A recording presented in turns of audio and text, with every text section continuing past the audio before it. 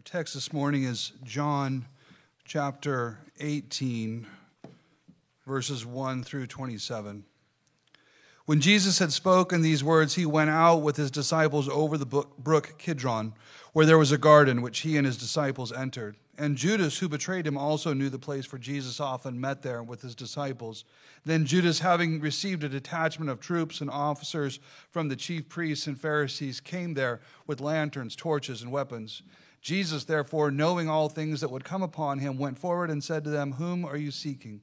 They answered him, "Jesus of Nazareth." Jesus said to them, "I am he." And Judas, who betrayed him, also stood with them. Now when he said to them, "I am he," they drew back and fell to the ground. Then he asked them again, "Whom are you seeking?" They said, "Jesus of Nazareth." Jesus answered, I have told you that I am he. Therefore, if you seek me, let these go their way, that the saying might be fulfilled which he spoke, "Of those whom you gave me, I have lost none." Then Simon Peter, having a sword, drew it and struck the high priest's servant and cut off his right ear. The servant's name was Malchus. So Jesus said to Peter, "Put your sword into the sheath. Shall I not drink the cup which my Father has given me?" Then the detachment of troops and the captain and the officers of the Jews arrested Jesus and bound him. And they led him away to Annas first, for he was the father-in-law of Caiaphas, who was high priest that year. Now it was Caiaphas who advised the Jews that it was expedient that one man should die for the people. And Simon Peter followed Jesus, and so did another disciple. Now that disciple was known to the high priest and went with Jesus into the courtyard of the high priest. But Peter stood at the door outside. Then the other disciple who was known to the high priest went out and spoke to her who kept the door and brought Peter in. Then the servant girl who kept the door said to Peter, "You are not also one of this man's disciples, are you?" He said, "I am not." Now the servants and officers who had made a fire of coals stood there, for it was cold, and they warmed themselves. And Peter stood with them and warmed himself. The high priest then asked Jesus about his disciples and his doctrine. Jesus answered him, "I spoke openly to the world. I always taught in synagogues and in the temple where the Jews always meet, and in secret I have said nothing. Why do you ask me? Ask those who have heard me what I have said. Indeed, they know what I said." And when he had said these things, one of the officers who stood by struck Jesus with the palm of his hand, saying, "Do you answer the high priest like that?" Jesus answered him, "If I have spoken evil, bear witness of the evil. But if well, why do you strike me?" Then Annas sent him bound to Caiaphas the high priest. Now Simon Peter stood and warmed himself. Therefore they said to him, "You are not also one of his disciples, are you?" He denied it and said, "I am not." One of the servants of the high priest, a relative of him whose ear Peter cut off, said, "Did I not see you in the garden with him?" Peter then denied again, and immediately a rooster crowed. Let's pray. Our Heavenly Father, please bless our understanding of your word now. As we come to the crucifixion of your Son, we read about Judas who goes out into the night and comes again in darkness. He moves in the night, and yet he's coming to arrest the light of the world. A few verses later, Pilate will ask Jesus, "What is truth?" He asks it as if there can be no answer, and yet he will ask this question of the one who is truth itself. The soldiers who crucified Jesus will mock him as the King of the Jews, while they are the ones who will unknowingly enthrone him on the cross. And so, Father, we see how easy it is for our sin to blind us, to cause us to miss what is right before us. So we ask that you would pour out your Spirit on us now, that the light of Christ would shine in our hearts and in this text as we turn to study it. We pray these things in the name of Jesus Christ, and amen. I know that with this extra hour of sleep in you, you've got all kinds of endurance, so we're going to drag this one out for a long time. I'm actually going to steal a little bit from Pastor Wilson in the way he structures his sermons sometimes. Meaning I'm going to, the first bit, I want to just do a brief kind of pass over the whole thing, just kind of outlining what's there. And then the second half we'll spend just kind of unpacking one particular point. So beginning with this first section, verses 1 through 9. In the beginning of this chapter, we have Judas has gone out to begin the betrayal. And we know that Judas has the unique ability of knowing where Jesus is likely to be at a particular time when he goes into his private space with his disciples, and they need a moment like that for the soldiers to be able to grab him. So that's why Judas is so useful, is he can help them find Jesus at a moment when there's not a crowd around him. And it's why the Jews pay him to betray Jesus. So he knows the place that Jesus is likely to be at this particular moment. In verse 2, Judas, who betrayed him, also knew the place, for Jesus often met there with his disciples. He has this inside information, and he could lead the soldiers to Jesus at the right moment. Now, the reason that the soldiers are going to try to capture him and they want to try him and execute him, it goes all the way back to chapter 11. It's right after the resurrection of Lazarus. Okay, in chapter 11, Jesus raises Lazarus from the dead. And if you look at, chapter 11, starting verse 47, then the chief priests and the Pharisees gathered a council and said, "What shall we do? For this man works many signs. If we let him alone like this, everyone will believe in him, and the Romans will come and take away both our place and our nation." So there's this fear that Jesus, in doing the work that he's doing, particularly when he's actually raising the dead, he's gathering this crowd around him. And the Jews have this very delicately arranged and negotiated peace with the Romans. The Romans occupy Israel. They occupy Jerusalem. They have a Roman garrison, a fortress that's built on the wall of the temple overlooking it so that they can control it all. And yet the Jews have a little bit of freedom in which to work and in which to actually continue to have their temple, continue to carry on their sacrifices, and have this kind of approximation of what they believe is the religion that they're supposed to be participating in. And they don't want that. They don't want that threatened. They don't want the balance that they have worked out threatened by somebody doing these spectacular things. And it's funny because you've got the Word of God right in front of you, bringing people from death to life, and there's this concern, like, this is going to make things awkward and difficult for us. I think what we should do is let's kill him. Let's sneak him away and let's kill him. Starting verse 49, one of them, Caiaphas, being high priest that year, said to them, "You know nothing at all, nor do you consider it that it is expedient for us that one man should die for the people, and not that the whole nation should perish." Now this he did not say on his own authority, but being high priest that year, he prophesied that Jesus would die for the nation. And not for the nation only, but also that he would gather together in one the children of God who were scattered abroad. So Caiaphas had an actual prophecy that the death of Jesus, that he would die and his death would unite all of Israel. Of course, he doesn't understand the irony that is going on there. And it is kind of strange that you have somebody who is hostile to Christ, but is actually giving true prophecies about Christ. But we've seen this before. If you go back in the book of Numbers, we have the character Balaam, who is he's hostile to Israel, but God gives him multiple prophecies about God's blessing on Israel, and ultimately about the coming of the Messiah. I believe when we get to the Advent season, the 4 prophecies of Balaam will be the 4 texts that we work through in our sermon messages. So we'll be coming to that in a little while. But this is not new that God would pour out his Spirit on an enemy of God, and they would speak true things, true prophecies. And that's what Caiaphas has. He has prophesied rightly that Jesus is going to unite all of Israel, but Caiaphas himself doesn't understand the real significance of that. So they believe that they need to sneak Jesus away and kill him, and that somehow in doing that it will be a blessing to Israel, and they feel like they need to do it so that they don't have their peace with Rome threatened at all. Now, and that's why that happens in chapter 11, and that's why, if you remember over the last few sermons, I keep pointing back to how at chapter 12 everything turns. The 1 through 11, we are over 3 years of Jesus' life in the book of signs, and then in 12, all of a sudden now we're in the last week, and everything is pointing towards Jesus' coming death. Well, it's that thing that happens there in chapter 11, the resurrection of Lazarus, the unsettling of the Jews, there's the sort of cementing of their determination that they need to execute Jesus. That's why it changes in the middle of the book.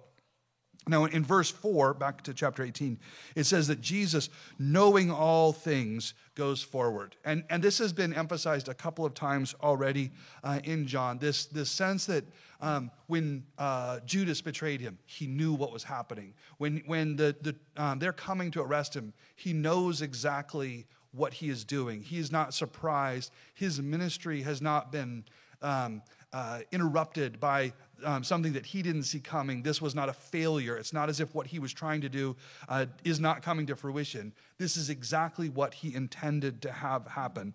And John keeps emphasizing that even though his disciples are thrown by all of this, Jesus is willingly going forward. His arrest then was the success of his deliberate mission and not the failure. And the arrest is really interesting. In verse 7, Jesus says, "Whom are you seeking? Whom are you seeking?" And they answer, "Jesus of Nazareth." And Jesus answers with, "I am he." Now, my translation, I've got New King James, "I am he." And if you're looking in the New King James, you'll notice that the he is italicized.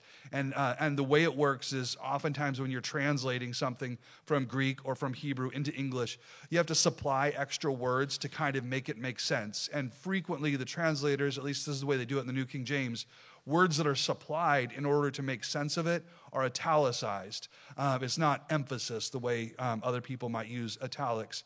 And so if you look at the Greek, Jesus' answer here, when they say, "We're looking for Jesus of Nazareth," when you look at the Greek, his answer is literally, "I am."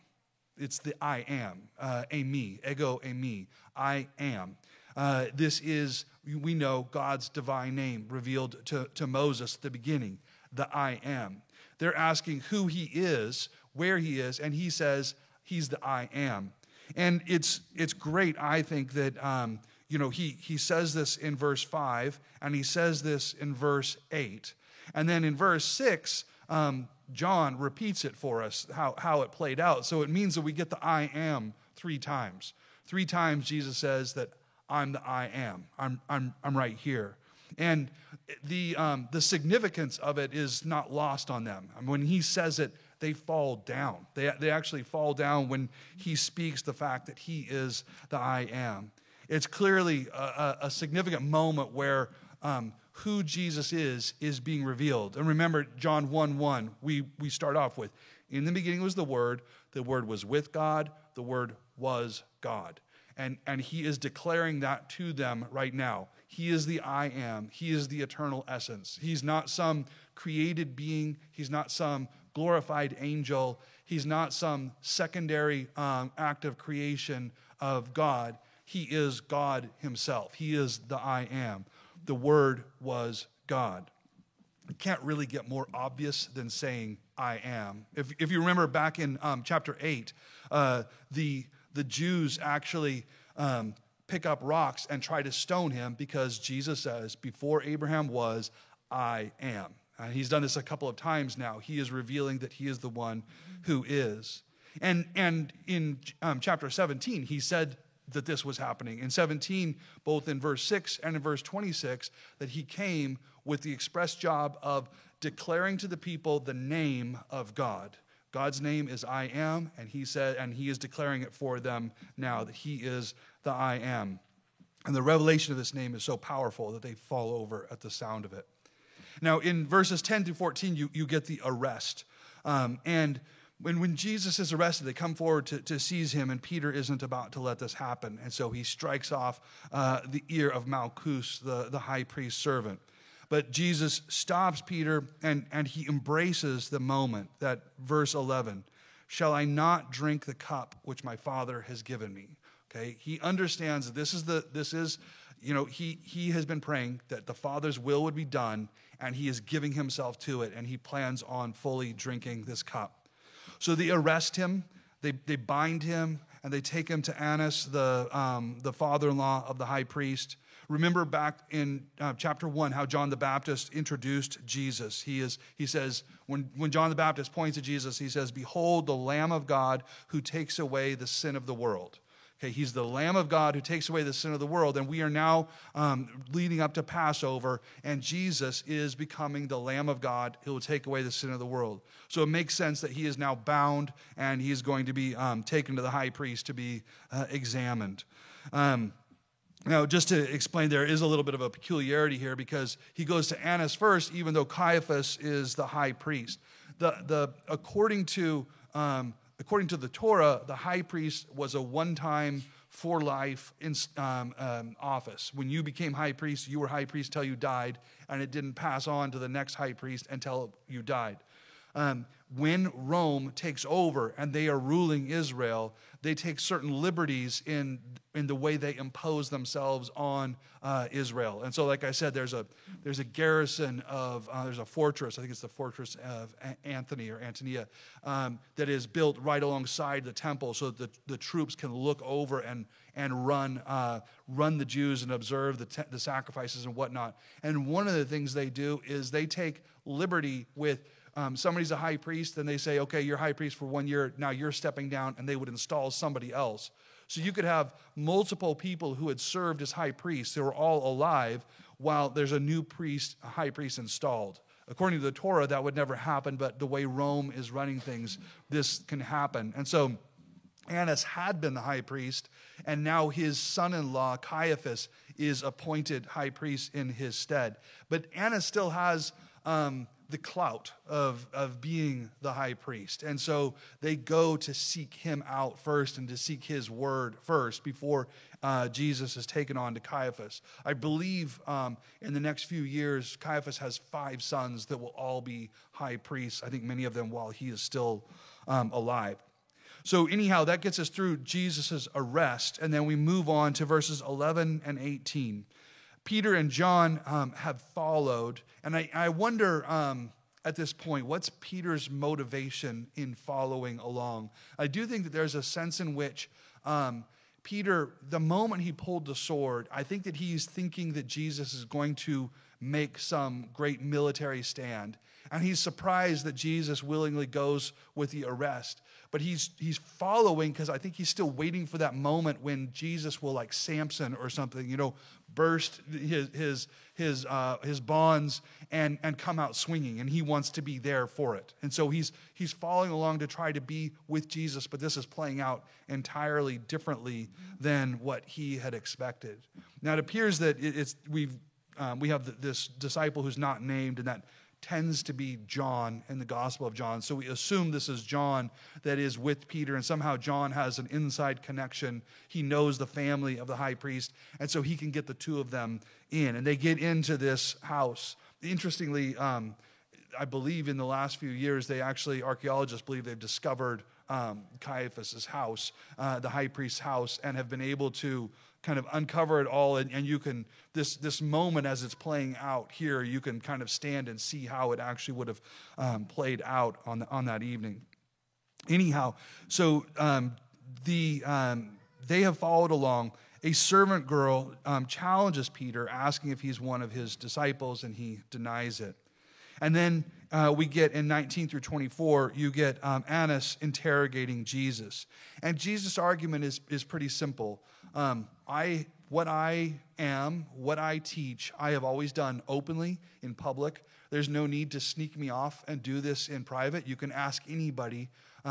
You're being a coward to not actually challenge me openly. You have to do this under the cover of darkness. And the high priest does not care for that. Then in verse 25 and 27, we get the final 2 denials. We're back at the fire, and Peter's asked 2 more times if he is one of Jesus' disciples. And 2 more times he denies it. There's a mix of him being from Nazareth, and you can tell by the accent. And so that prompts some of the questions. And then you have also people who have just seen him with Jesus asking him. And he denies it 2 more times. And after his 3rd denial, the rooster crows, and the rooster crow is significant because that ends the evening. It means it's morning, and now we're going to transition into a new kind of trial. But it's also significant because it fulfills Jesus' prophecy from John chapter 13 that Peter would deny him 3 times before the cock was to crow. Now, I want to dive in a little bit on this question of Peter's denial. It's difficult to make sense of Peter at this point, I think. At first, you might think, well, it turns out that Peter was all talk and he just chickened out, right? He was all kinds of brave, and then all of a sudden, this little servant girl asks him a question, and all of a sudden, he's a little coward, and he runs and he denies Jesus. And he chickens out surprisingly early, if that's the case. But if you think about it for very long, I just don't think that makes sense. I don't think characterizing Peter that way makes sense, because just a few verses earlier, he pulled a sword and began slashing in the face of a whole detachment of troops. Right? When Judas came, he came with a whole assembly of soldiers that were given to him.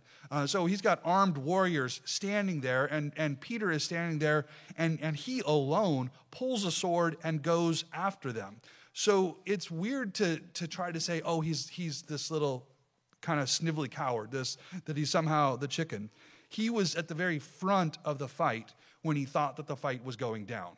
Right? He is the very front of it. He's the one who's trying to get it started. He only stopped because Jesus stopped him. That's the only reason why he pulls back. So I don't think it makes sense to say that he chickened out when challenged by a servant girl. I think it's not so much that Peter has lost his courage, it's that he never really understood what it was that he was getting into. He had not understood what was happening this evening. One of the things that you see with Peter is him having a hard time processing what it is that Jesus is up to. If you look at John 13, verse 6. Then he came to Simon Peter, and Peter said to him, Lord, are you washing my feet? Jesus answered and said to him, what I am doing you do not understand now, but you will know after this. Peter said to him, you shall never wash my feet. Jesus answered him, if I do not wash you, you have no part with me. All right? Jesus comes, and he's going to wash his feet, and Peter wants to correct Jesus. This is not right. And Jesus says, you don't understand.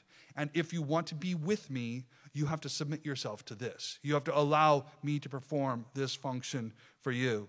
Again, a little bit later in chapter 13, verse 36, Simon Peter said to him, Lord, where are you going? Jesus answered him, where I am going, you cannot follow me, but you shall follow me afterward. Peter said to him, Lord, why can I not follow you now? I will lay down my life for your sake. Jesus answered him, will you lay down your life for my sake? Most assuredly, I say to you, the rooster shall not crow till you've denied me 3 times. Peter has a hard time understanding what Jesus is up to. Jesus says to him, this is again back a little bit earlier in verse 10, he who is bathed needs only to wash his feet, but is completely clean, and you are clean, but not all of you.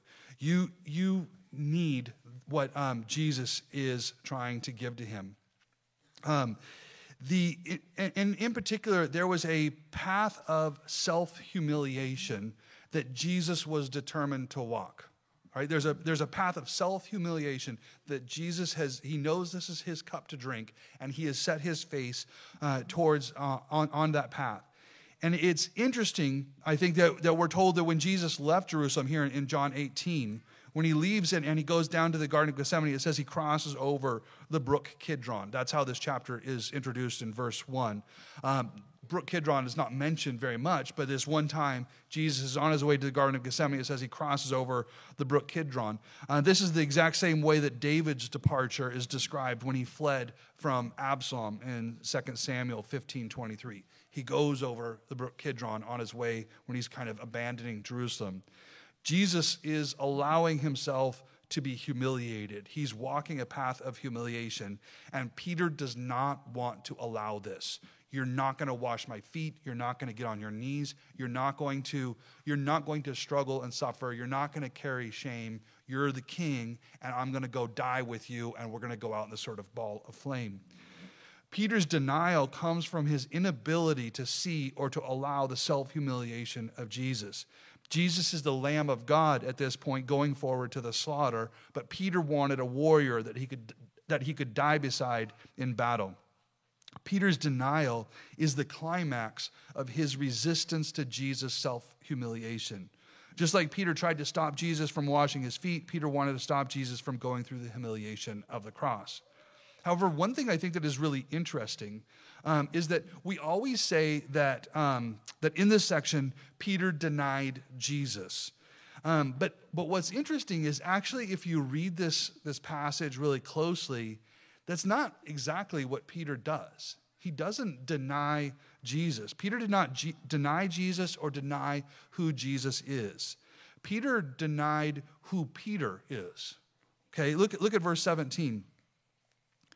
Then the servant girl who kept the door said to Peter, you are you are not also one of this man's disciples, are you? He said, I am not. No, that's not me. I am not. Now, I get that by effect, that is a denial of Jesus, but specifically, he doesn't deny who Jesus is. He doesn't say Jesus is not God. He does not say Jesus is not the Messiah. He doesn't say anything like that. He actually is speaking about himself, and he denies himself. He says, I am not. I am not one of his disciples. That's not me. I'm not there. Look at verse 25. Now Simon Peter stood and warmed himself. Therefore they said to him, you are not also one of his disciples, are you? He denied it and said, I am not. I am not. And then again in verse 27, that denial is repeated one more time. One of the servants of the high priest, a relative of him whose ear Peter cut off, said, did I not see you in the garden with him? Peter then denied again, and immediately a rooster crowed. So Peter's denial is a denial of himself. He does not deny that Jesus is the Christ. He does not deny that Jesus is God. Peter denies that Peter is a disciple. His exact words are, I am not. And now what's really striking, if you think about that, is that, remember, we just saw that Jesus announces 3 times that he is the I am. You get 3 I ams from Jesus. He knows who he is, and he declares it, and he declares it so forcefully that everybody falls before him. He is the I am. But then immediately following that, we have 3 times Peter announcing that he is the I am not. I am not. I'm not with him. I'm not there. And it's interesting, like I mentioned, the Greek for Jesus is ego eimi, and Peter's is uk eimi. I'm not. So you got Jesus saying, I am, and you have Peter just straight up saying, I am not. So you see, Jesus is the one who is. He's the great I am. He's eternal and unchangeable. And Peter did not deny this. He didn't deny anything about Jesus. But one of the things we know is that correct knowledge of God in and of itself is not sufficient for salvation. It's not having knowledge about God, having factual assertions about who God is. You believe that there is one God, you do well, even the demons believe and tremble. James 2:19. Okay? It's not just this factual assertion about God. The question is not, does God exist? The question is, who are you in relation to God? Who are you in relation to him? So when Peter says, I am not, what was it that Peter was not? What was it he was trying to disassociate himself from? Peter was not ready to be a disciple to the Jesus that was being revealed before him. A Jesus that would be humiliated, that would carry the grief and shame and scorn of the world. He was ready to be a disciple of the conquering Messiah. That one he was with. Okay, if you're the conquering Messiah, I am with you. But he wasn't ready to be a disciple to the Messiah that got on his knees and washed our feet, or that got on the cross and washed our sins. Peter had his own conception of what Jesus should be like. But when Jesus clearly diverged from Peter's plan for Jesus, that, you've got the 4 spiritual laws from Campus Crusade, but God loves you and has a wonderful plan for your life. I think Peter loved Jesus and had a wonderful plan for his life. He had Peter's idea of how Jesus should achieve what he was supposed to do. But when Jesus clearly diverged from Peter's plan for Jesus, Peter said, I am not. I'm not with that. I'm not going there. But we need to understand that Jesus is who he is, not who we would like him to be. He is our Lord, not our dress-up doll, right? He is our Lord. He is our master. He's not the one that we get to craft in outfits that we have selected for him. This is why a phrase that you'll hear often in Moscow that I think is just really important to get deep down in your bones is no problem passages, right? No problem passages. Because, so whatever the Bible says, we want to say that whatever the Bible says, we must believe the whole thing. We've got to take the whole book and all of it we have to give ourselves to. And there are lots of places, there are some places where you're like, that's just a sweet and wonderful verse, and it makes me feel sparkly. So I love that. I'll put this on my poster on my wall. But then you'll hit texts that make you go, oh, ouch. That's hard. That's rough. That's I kind of think I am not, right? When you hit those passages. But you see, this whole thing, right? He is our Lord, not just pieces of him. This whole book is the revelation of who he is, and we need to commit to having no problem passages. Whatever the Bible says, that's what we must believe. There's many times where you may read a passage and in your heart you may say, I am not. But when you hear this in your heart, the next prayer needs to be, Lord, help my unbelief. Right? Deal with that in me, not how will I take this out of the text, but how do you deal with that in me? Because the sinful heart wants to pick and choose. And if you give someone a Bible, a pair of scissors, and some glue, you can make Jesus appealing to just about anyone, right? You can snip it up and rearrange it so that it's appealing to just about anyone, but you're left with the papier-mâché Jesus, not the Jesus of the Bible. And we want to make sure that we actually are allowing ourselves to experience the Jesus of the Bible. Now, the definition of salvation is union with Christ, right? That's at the very center of what we believe it means to be saved. It's union with Christ. It's identifying yourself with Christ as he is, as he really is, as he is revealed to us in Scripture. I think one of the most significant texts for understanding what your salvation is has got to be Galatians 2:20. This is Paul speaking, and he says, I have been crucified with Christ. It is no longer I who live, but Christ lives in me. And the life which I now live in the flesh, I live by faith in the Son of God who loved me and gave himself for me. Okay, that is union with Christ. I died with him, and the life that I now live is him in me. It's his life is mine, and that is what my life is now. Let me give you a little imaginary scenario. Imagine if we had the Moscow Gestapo, suddenly come in the middle of the service. And there's this, surprising out of nowhere, bunch of guys come in boots and clubs and whatnot in the middle of the service, and we are all lined up against the wall, okay? You're lined up against the wall, and the question that's put to you is this: deny Christ or we execute you right now. Okay, everybody is lined up, and you have that choice in front of you. The thing is, I have no doubt that it would be a moment of great faithfulness for this congregation. I have no doubt that it would be incredible faith would be put on display. But it turns out that while being asked to die for Christ seems enormous, being asked to live for Christ is actually much bigger.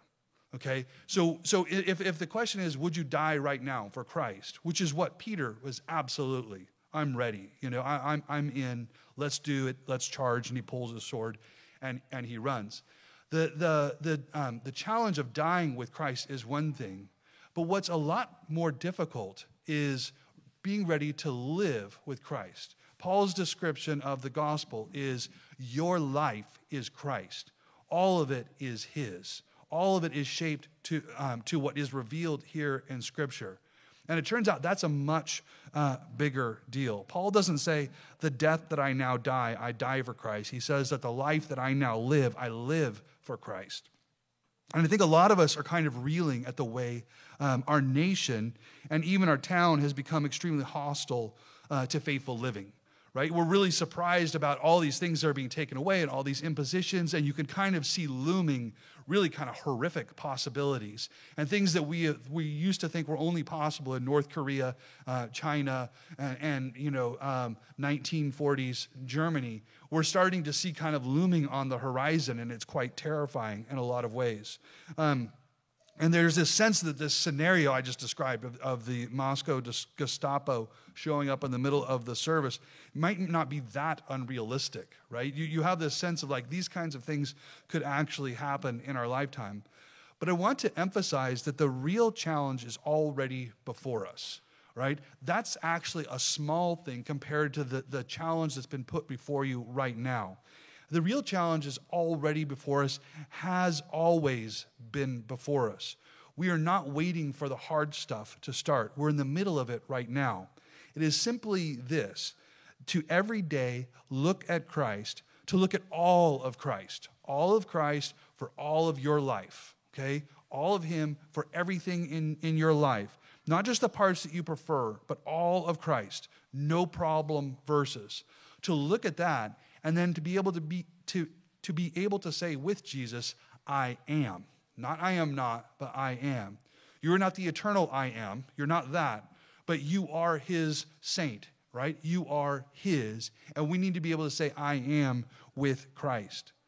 Now, the glory of the story is that we all know that Peter is forgiven and is going to be restored. Sorry if I've spoiled this for you. But we know that this denial that Peter has stumbled into is one of the sins that Jesus was going to the cross for right then. That all the places where we have been faithless, he has been faithful, and he has not denied us, right? We've denied him, but he has not denied us, because that is all atoned for on the cross. Part of the shame that Jesus carried on the cross, then, is the shame of Peter's denial. There is forgiveness for that faithlessness for those that turn and cling to him and say, I am with you. I am all of Christ for all of life for all of Moscow is our prayer. Let's pray. Our Heavenly Father, we are so privileged to be called Christians. We are so blessed to be able to take Jesus' name upon ourselves. But Father, we are commanded to not take your name in vain. And so we would ask that you would bless us, not just with the name of Christ on us, but with the life of Christ in us. May our lives become more and more an overflow of his life.